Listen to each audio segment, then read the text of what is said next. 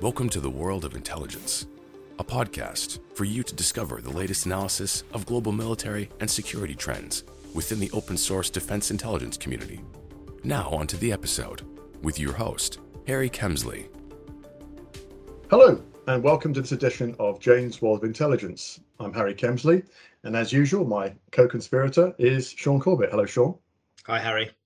Good to see you, Sean. Thanks for joining us over.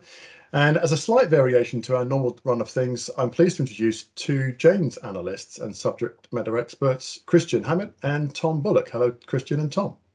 Hi, guys. Hey. Good to meet you guys. Thanks for joining. So by way of introduction, Christian Haimet is a country intelligence analyst at Janes. He works on Europe and the CIS. Prior to Janes, Christian built his career researching geopolitics and sociology in the US, Syria and CIS, and co-founded a war crimes database using open source intelligence to document, cross-reference and corroborate war crimes in Syria, as well as counter disinformation. Thanks for joining, Christian. Tom Bullock is a senior analyst with Janes Open Source Intelligence OSINT Force Monitoring. He specializes in tracking and monitoring the Russian military using a composite of open source information, such as social media and satellite imagery, alongside Janes foundational intelligence, to create a uniquely powerful insight to what the Russian forces have been building to do in Ukraine, and which he has been doing for Janes for at least the last 3 years. Tom joined Janes in 2018 after graduating with a master's degree in intelligence and security studies from Brunel University. Hello, Tom. Hi. So guys, both of you, thank you for joining. What you may be aware of is that last year, Sean and I ran a series of podcasts where we looked at the art of open source intelligence, the potential for it and how you might exploit it. But that was somewhat theoretical, somewhat conceptual, and all about really understanding why open source should be part of a multi-source environment for analysts out there in the national security space. What we're doing this year, which brings us to this conversation, is we're spending a lot more time looking at how you actually can, for real, apply open source information and the intelligence insights you can derive from it in a much more real way. We're looking at real case studies. And today, which is why I've asked you both to join, given the situation in the world, we're going to focus on how the real world utility of open source intelligence can be applied to a major strategic security challenge, such as the one we're facing in Ukraine. Now, what I don't want to do today is spend a lot of time talking about specifically what is happening in Ukraine, because that is unusually being covered extremely well from largely open source information across the media. We're getting lots and lots of insights, satellite imagery, lots and lots of news. So we don't need to do that today particularly. What I want to get into is how are those open source intelligence insights being created? And both you, Tom, and Christian are at the forefront of that for Janes. So today I want to spend a lot of time talking about how you have been doing the work that you've been doing. So let's get it started then. And I'm going to come to you first, Tom, with a broad understanding about how you have been using open source, publicly available information to get your understanding of the current situation. And then what I might do from there, Christian, is go across to you to see how that counterpoints with what you've done in the past, perhaps with a different conflict with Syria, and seeing how we've changed over the recent times. Sean, I'll come to you at the end in terms of some of the lessons we've learned from that, but also things we talked about in the past. So Tom, at last, turning to you. You've been working in the open source environment around monitoring the Russian military and its behaviors. How have you been getting on with that? And how has that helped you understand the situation? Tom? So the bulk of our research and our analysis is based off two main source types really within the open source realm, and that is social media and satellite imagery. Normally when we're tracking the Russian military for day-to-day exercises and things like that, we also tend to draw on Russian MOD sources as well, but they kind of take a back seat when the Russian military and the Ministry of Defense are pushing specific information campaigns to say they're doing one thing when all the other evidence suggests they're doing another. So we still take them into consideration, but general focus is on social media and then attempting to verify that information we've gathered from social media with things like satellite imagery. And that satellite imagery includes high quality 50 centimeters per pixel commercial imagery all the way down to free 10 meters per pixel SAR imagery, or synthetic aperture radar imagery, which allows you to identify activity but not identify for example, specific pieces of equipment.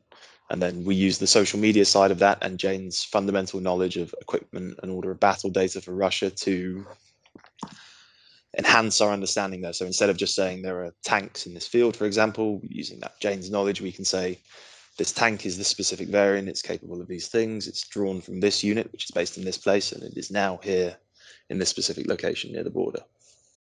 Very good. Now, what you've described there is a multi-source approach. You've talked about some commercially available content that you have access to because you're a Janes analyst, but you've also talked about multiple publicly available sources as well.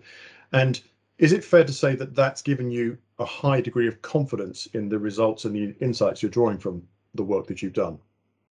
Yeah, absolutely. I think we wouldn't be able to give the same level of confidence if we weren't able to corroborate through multiple types of sources and even multiple sources within the same type. So multiple accounts showing the similar activity in the same area, for example, on social media.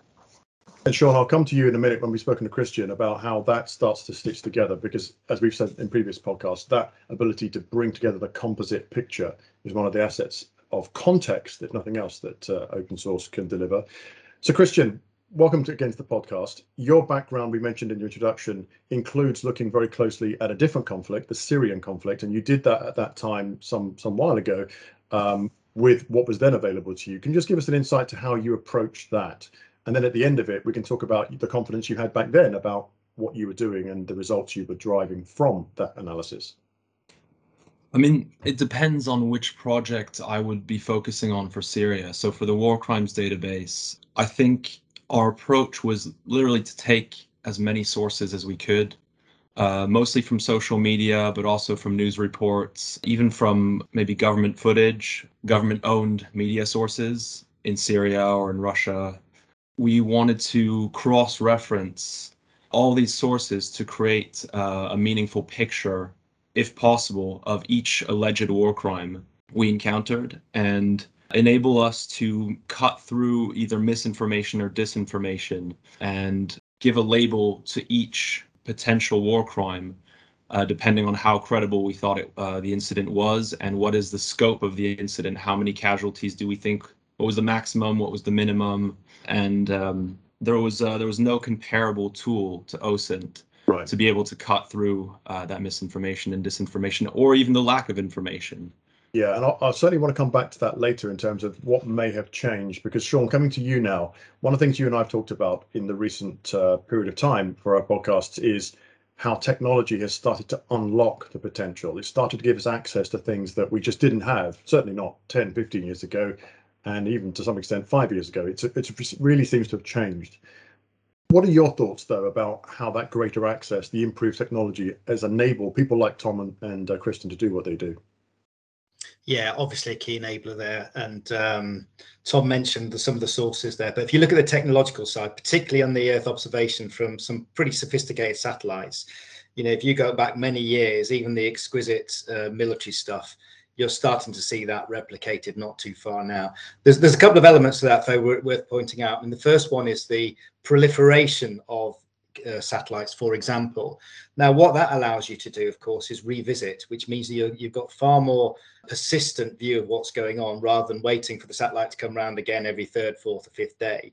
So it does allow you to do that change detection.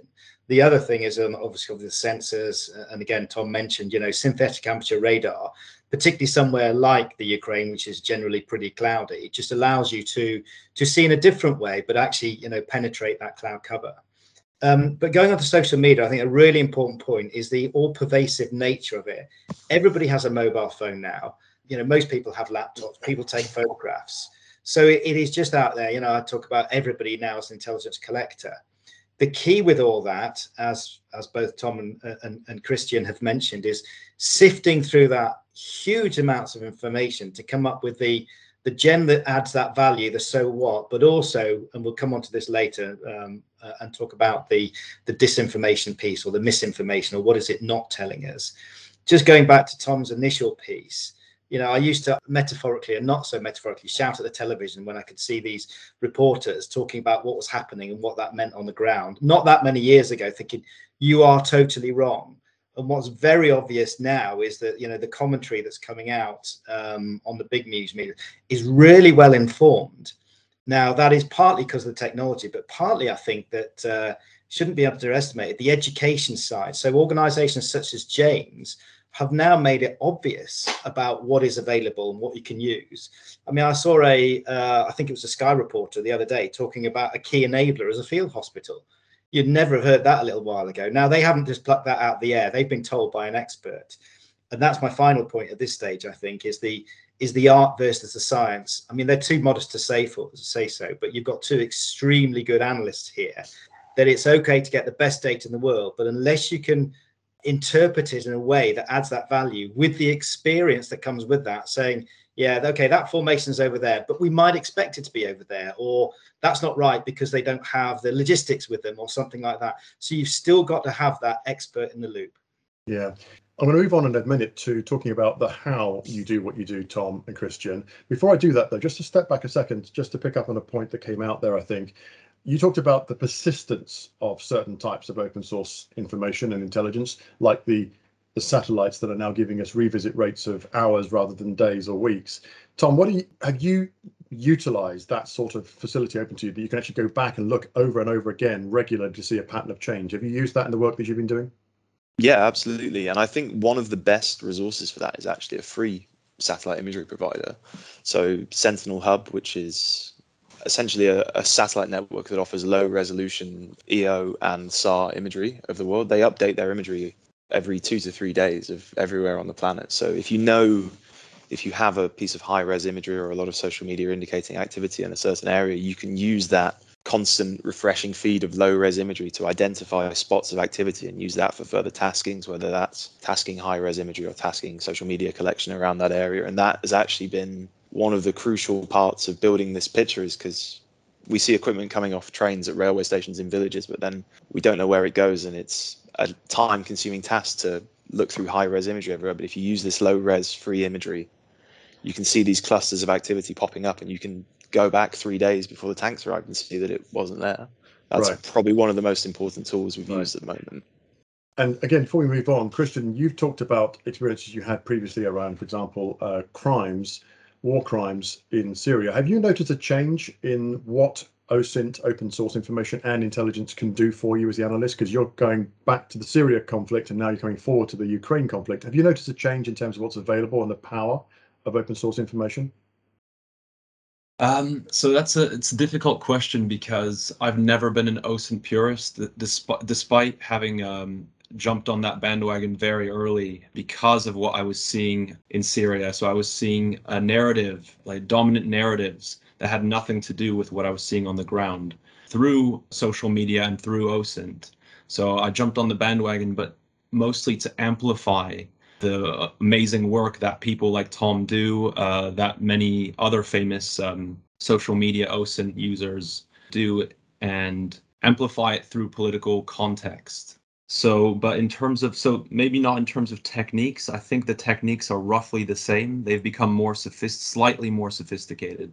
The techniques are roughly the same as I saw in 2014, but the credibility of those tools and techniques has been massively amplified.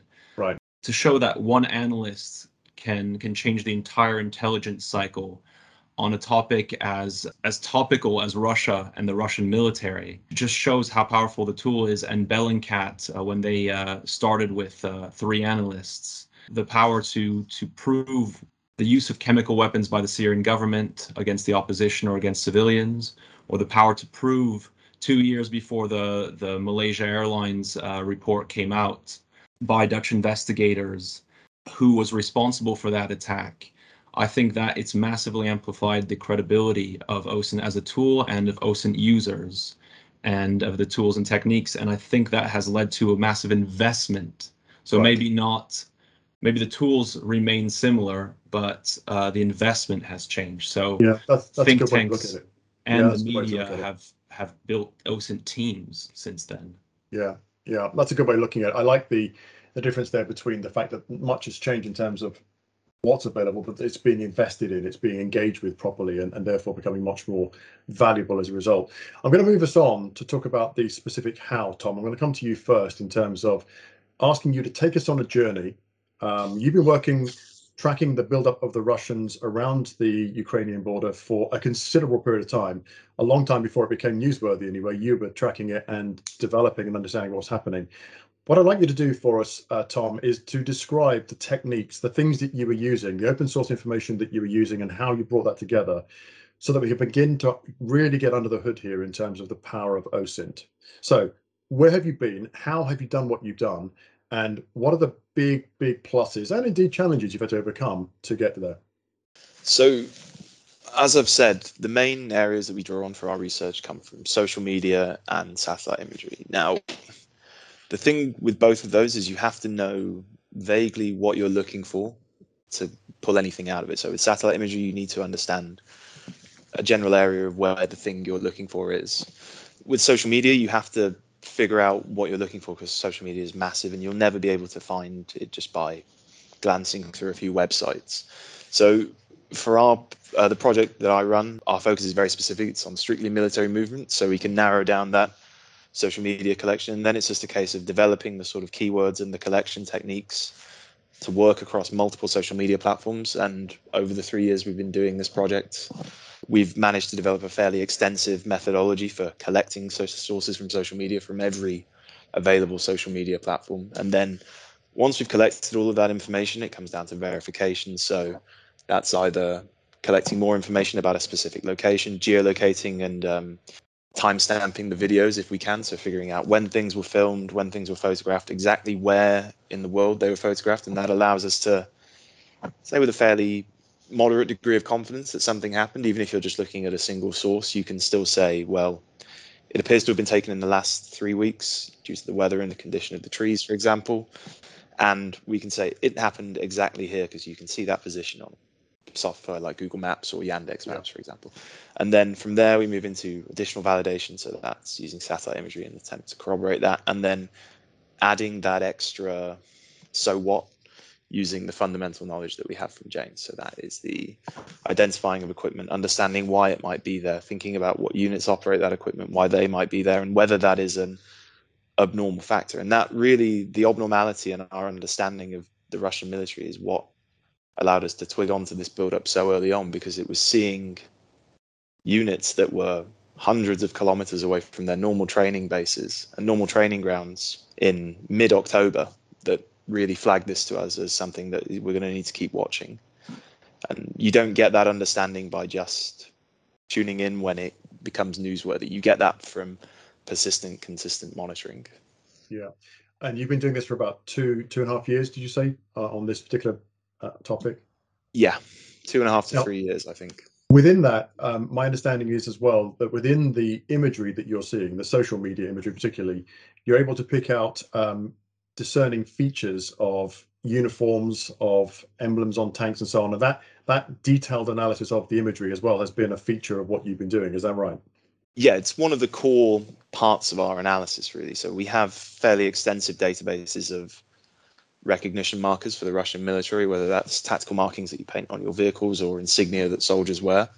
And that allows us to add that we're not just guessing when we say what the units are. We can point to verifiable pieces of evidence that we can go back and show you the sources that we have associated it with that unit. So I think that adds a level of confidence to a consumer, where we say, if we say this unit is here, we can offer up multiple sources as to why, and we can walk you through that methodology and say, you can see this thing that we've associated with that unit on the vehicle or on the soldier. Right. So you can get a pretty high confidence insight from these multiple and composite sources. Christian, I'm going to come to you in just a second in terms of how you might use that in the disinformation environment that you talked about in my introduction to you. But before I do that, Sean, as I listen to Tom talking, it sounds reminiscent of days sitting behind a vault door with exquisite capabilities in front of me and trying to bring together the same sort of picture. Does it not strike you how similar that sounded, but albeit from an open source, to what we've seen previously in classified sources? I was thinking exactly the same thing, actually, almost exactly. And going back to what Christian has said about using the same techniques as we were in 2014, and I'm not going to go into how long I've been doing it, but nothing much changed. But I do wonder if, you hear a lot about, what I'm going to say here about artificial intelligence, machine learning. There has to be a role, and we all talk about it, how much of that actually gets used in anger, I don't know, but there has to be a role for those sort of techniques, the algorithms, to start sifting through some of the information in a in an automated way that lets the analyst focus on what they should be doing, which is the understanding of what's actually going on. So I do think that is starting to really pervade now, and it's going to have to if we're going to continue to use all the information we need to. Yeah. Tom, you had a point? Yeah, I was just going to add in there about the artificial intelligence point. I think there's definitely a purpose for it in that magnifying your ability to collect and filter information very quickly. Like, you're seeing it now. We've been shown softwares in the past few days even that absolutely dwarf an individual analyst's capability to collect and still leave them the same amount of time to do all the analysis in the world. So there's definitely scope for it going forward. I think there is a debate to be had, and I seem to recall we had it last year, Sean, about the point in the intelligence cycle when intelligence that is artificial stops being useful and needs to be then more human based. But there is unquestionably a phase in the collate, organize of the intelligence cycle that intelligence that is artificial can certainly help. Let me move us a little bit further down the pipe. Christian, coming back to you, I know that you've worked in your previous work around misinformation and the disproving of it. Sean, you and I spoke earlier today about some Ukrainian misinformation that has already started to be unraveled by the fact that you can see, for example, that person hasn't lost their leg. It is a prosthetic leg that is on the TV screen. But before we get to those kind of examples, Christian, your own experience, please, in terms of how open source has enabled you to counter narratives that are clearly false. I guess it kind of comes back to what Sean was saying about yelling at the TV. I think I first realized that I wanted to get more involved in OSINT rather than just watch the space in maybe around the time of September 2015, when the Russians actually intervened in Syria. And the narrative was that they were bombing ISIS. And they claimed that something like 95% of their targets were ISIS. I can't remember the exact statistics, so please don't hold me to that. Don't worry. They were providing the coordinates. The Russian MOD was providing the coordinates of the places they were striking, and 95% of them were rebel, Syrian opposition or civilian targets, bakeries, bridges, hospitals, and then they were primarily targeting the most moderate opposition. So completely ignoring hardline Islamists. So their narrative within, I would say, 24 hours to 72 hours was becoming completely unraveled on social media, but not in the media. And at the time, I actually happened to be a intern at the New York Times office in Paris, the International New York Times. And I remember asking my manager and asking the head editor of the newsroom, I'm pretty sure we should report this. It's easily proven. It'll cost us nothing, and we can be the first to crack the story. And I was told, okay, let's wait and see. Let's see what government officials say. Let's see what reporting from the ground tells us, which were the traditional methods of countering disinformation. But those can be limited. How much access do reporters have to battlefield zones? How much do officials know? How much are they willing to say? And it ended up taking approximately, again, don't hold me to it, but I feel like it was 3 weeks before we reported on it. Right. And by then, everyone was reporting on it. And we could have done it by the second or third day of the Russian intervention. And so in terms of countering disinformation, it immediately became apparent that it was the primary tool for doing that. Disinformation is not just one narrative. Sometimes it's a saturation attack, essentially. Right. And with the Trump administration, which I believe is more or less so from 2016, 2017 on. So during the Trump campaign and by the time he was inaugurated in January 2017, with the amount of disinformation coming out of his administration, mostly from the US president himself, the media felt the need to react to the amount, but they were left, at least for a year, without the tools to do so. And I think that open source intelligence can allow you to, instead of react to each statement and each disinformation or just misinformation narratives, OSINT allowed you to cut through that, and rather than respond to each claim, you could actually create an image of your own, and it was a democratized ability to create that image of your own. Everyone could do it on their own accord. Yeah. Of course, there's always dangers with that. If everybody is doing it, then it becomes potentially a tool for both sides of the narrative. Sean, you had your hand up a second ago. I'll come to you in just a moment, I promise. And I'm keen to hear your views about how else OSINT could be used in a classified environment, how it could be taken across the vault door to help them. But just to sort of put a punctuation mark in the conversation so far, what I've heard in the last 20 minutes or so is a series of examples where open source information has driven an understanding of a situation that didn't have to be done in a classified environment because it was available in publicly available sources. However, to do that well, to a high level of assurance, you need to have access to Assure's foundation. Tom, you've talked about doing that with Jane's content. There'll be other publicly available and commercially available sources that can be done with. But that composite, that multi-source view that open source gives, that provides context, arguably with Ukraine, I think it has been providing us with indicators and warnings, which you described earlier, Tom, how you do that by having specific, detailed understanding and knowledge, as well as intelligence too. And we've also talked about how it might triangulate what might be known in classified environments. I'm interested by your point, Christian, in terms of how the media felt obliged to go to the open source environment to start to counter what they saw as misinformation from a political environment. Whatever the incentive, whatever the motivation for getting involved with what's available and exploitable from the open source environment, we're trying here to expose and make clear the power of open source and the fact that it is being used to exploit what's available and drive insights is what we're really, really here to talk about. Sean, take yourself back, if I may drag you back there a few years. You're inside the J2 intelligence environment again. What would be different today for you if the J2 environment was as plugged in as we've heard Tom and Christian are with the open source environment? What would be the major change for you as the J2 intelligence commander in the joint environment with the power of open source available to you? I think the first element of that is actually a philosophical one, and that is the legitimacy of open source as a means of another intelligence source, if you like. You know, the community is always, for good reasons and bad, some of it is which is cultural, and we've talked about this before, it's always shied away from using open source because, you know, it isn't collated or collected in a certain way. It's not validated in the same way. And of course, it doesn't cost huge amounts of money and have huge agencies there to actually deliver it. So I think just the fact that it is being now utilized is a really important point. That comes with a burden, of course, because you've still got to do your cross-referring, you've got to do your assurance and all the other good things that I know you guys do. But, you know, if I was doing it now, what would I be using it for?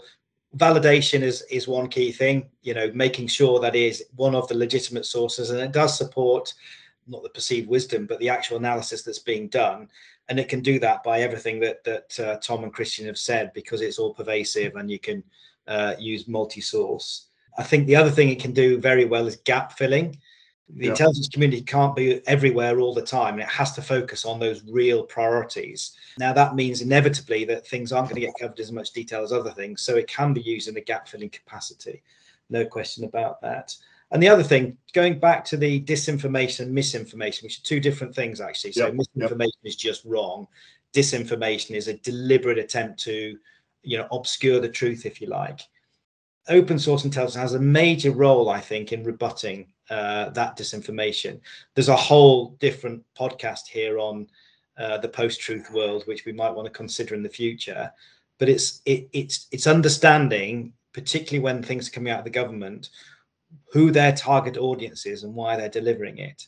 I mean, we used to use a targeting world where people used to say, you know, the baby milk factory in Iraq, you know, when we could actually see quite clearly on handheld images that it was actually a bunker, you know. So, and fast forward that, it's a lot more sophisticated now, but obviously the Russians are mounting a significant disinformation campaign right now that is actually aimed at their own population.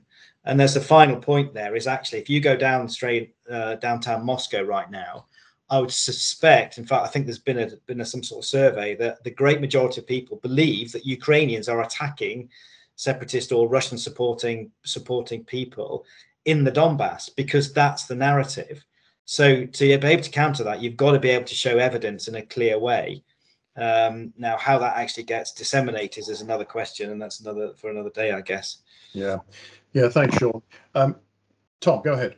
Sorry, I just wanted to add on a little bit there about the use of OSINT and countering disinformation. I think it's really helped, especially in the mainstream media, because it's removed the ambiguity from especially Russian disinformation campaigns. So maybe 5-6 years ago, a newspaper would have to say the Russian MOD has stated this thing. But now what we're seeing is, and we see this as a recent example with the Russian drawdown in quotation marks from the Ukrainian border that was announced around 2 weeks ago. None of the newspapers believe them, and they instantly turn to open source intelligence and information to verify those claims and say, well, it's clearly not happening because what you're seeing is more equipment is being moved towards the border. Like, it's a real help in that space as well, just to remove that ambiguity completely. Yeah, I really like that point. The fact that the media aren't even trying to go to the government source and reporting it reluctantly. They're just not having to go there. They're saying, well, that's interesting that you said that, because these images suggest completely opposite. Christian? Well, I was just going to say that I completely agree. I think that has been like for lack of a better expression, a godsend, because truly it was frustrating working in this field and having to see reporting have to report on official statements, whether it was by Russia, the US, or the Assad government in Syria, having to report based on claims if they don't have a reporter in the field. Right. And instead now being able to completely ignore those and include those maybe as just an afterthought, or to enable the journalist or the report to weigh these statements. And the crux of the reports tends to be the weighing of facts that they've been able to gather through cross-referencing. And that to me is an amazing change in the ability to report on conflict and disinformation. Yeah, I agree. And I'm going to come to you both in just a second to ask you to give me answers to the question I always ask at the end. What's the one thing you want your audience to take away in terms of the power of open source intelligence for you and what you've been doing in terms of understanding the current Ukrainian crisis? So what's the one thing you want them to hear and take away? Before I do that, though, Sean, it sounds to me from this conversation and from a conversation we've had in the past that there is an awakening happening about the power and utility of open source, that it is now being taken seriously. The very fact that the media we've just been hearing about are not reaching for the script from the government concerned about what they claim to have happened first, they're going to open, public and commercially available sources. Do you see that as a sea change in terms of the attitudes, perhaps in only the media at this stage, but do you see that as a sea change, a coming of age of open source intelligence because of what's happening in Ukraine? I really do, actually. You can't go onto a single news channel or radio channel without some quite deeper and more informed analysis. Now, there is a point there, of course, isn't there? Data is agnostic, but the purveyor of that data isn't necessarily. So you have to be objective with the data and consider it all. And there will be times when that doesn't happen. But actually, generally, certainly in the Western media now, there is no question this time has been a sea change in how the open source is being used, and for the better, I have to say. Now, I ought to say, just to validate, if nothing else, my last 30 years in the intelligence community, open source cannot be and will never be a total panacea. Sure. But as an additional tool, a very important one, and you've heard me say this before, whereas in the old days, you'd have 80% of your intelligence was from exquisite sources and 20% was added on. That flip that I've been talking about for the last 3 years is certainly starting to come of age. Yeah, I agree. So I'm going to come to you first, Tom. If you have one thing you want the audience to take away from this podcast in terms of the power of what open source is doing for you to help you understand what the Russians have been doing and are doing in and around Ukraine, what would that one thing be? To be honest with you, I hope that we just take away this sort of methodology that appears to be forming in the news and intelligence conversation space, where we have this fusion of open source intelligence, news, and then official government statements continues, because it's clearly a good methodology and it's working well, it seems, at the moment. I just hope we can keep that going over the next X number of years, really. Good time. Thanks, Tom. Yeah. Christian? I want it to impact reaction times and the quality and confidence of reactions by government, by NGOs, and by the media. Even during this crisis, it took a few weeks, a good 3 or 4 weeks, for the media to get totally on it. And yeah, I just love that OSINT is able to give you that reaction time, that very short reaction time, and that confidence to react, because you know that your image is quite clear. It'll never be perfect, but yeah, I agree. So both Tom and Christian, thank you so much for taking your time out of your day. I know you're both very, very busy right now because of the situation in the world, not least in Ukraine. I'll let you get back to your day jobs, and thank you for continuing to do that. Sean, thank you as ever for your contribution to this. For me, walking away from this conversation, I get a sense of relief that I'm starting to see what I've known to be true understood by a wider audience, and that is that the open source environment is a very, very rich, not without risk, but very rich environment to go and find out what's happening, get some, quote, ground truth, unquote. And the work you've talked about today, Tom and Christian, gives insight, I hope, to the audience that there is real power there. You just need to know how to go and find it, how to use it. Thank you all for your time today, as always. Thank you for listening, and look forward to next time. Thanks very much. Goodbye.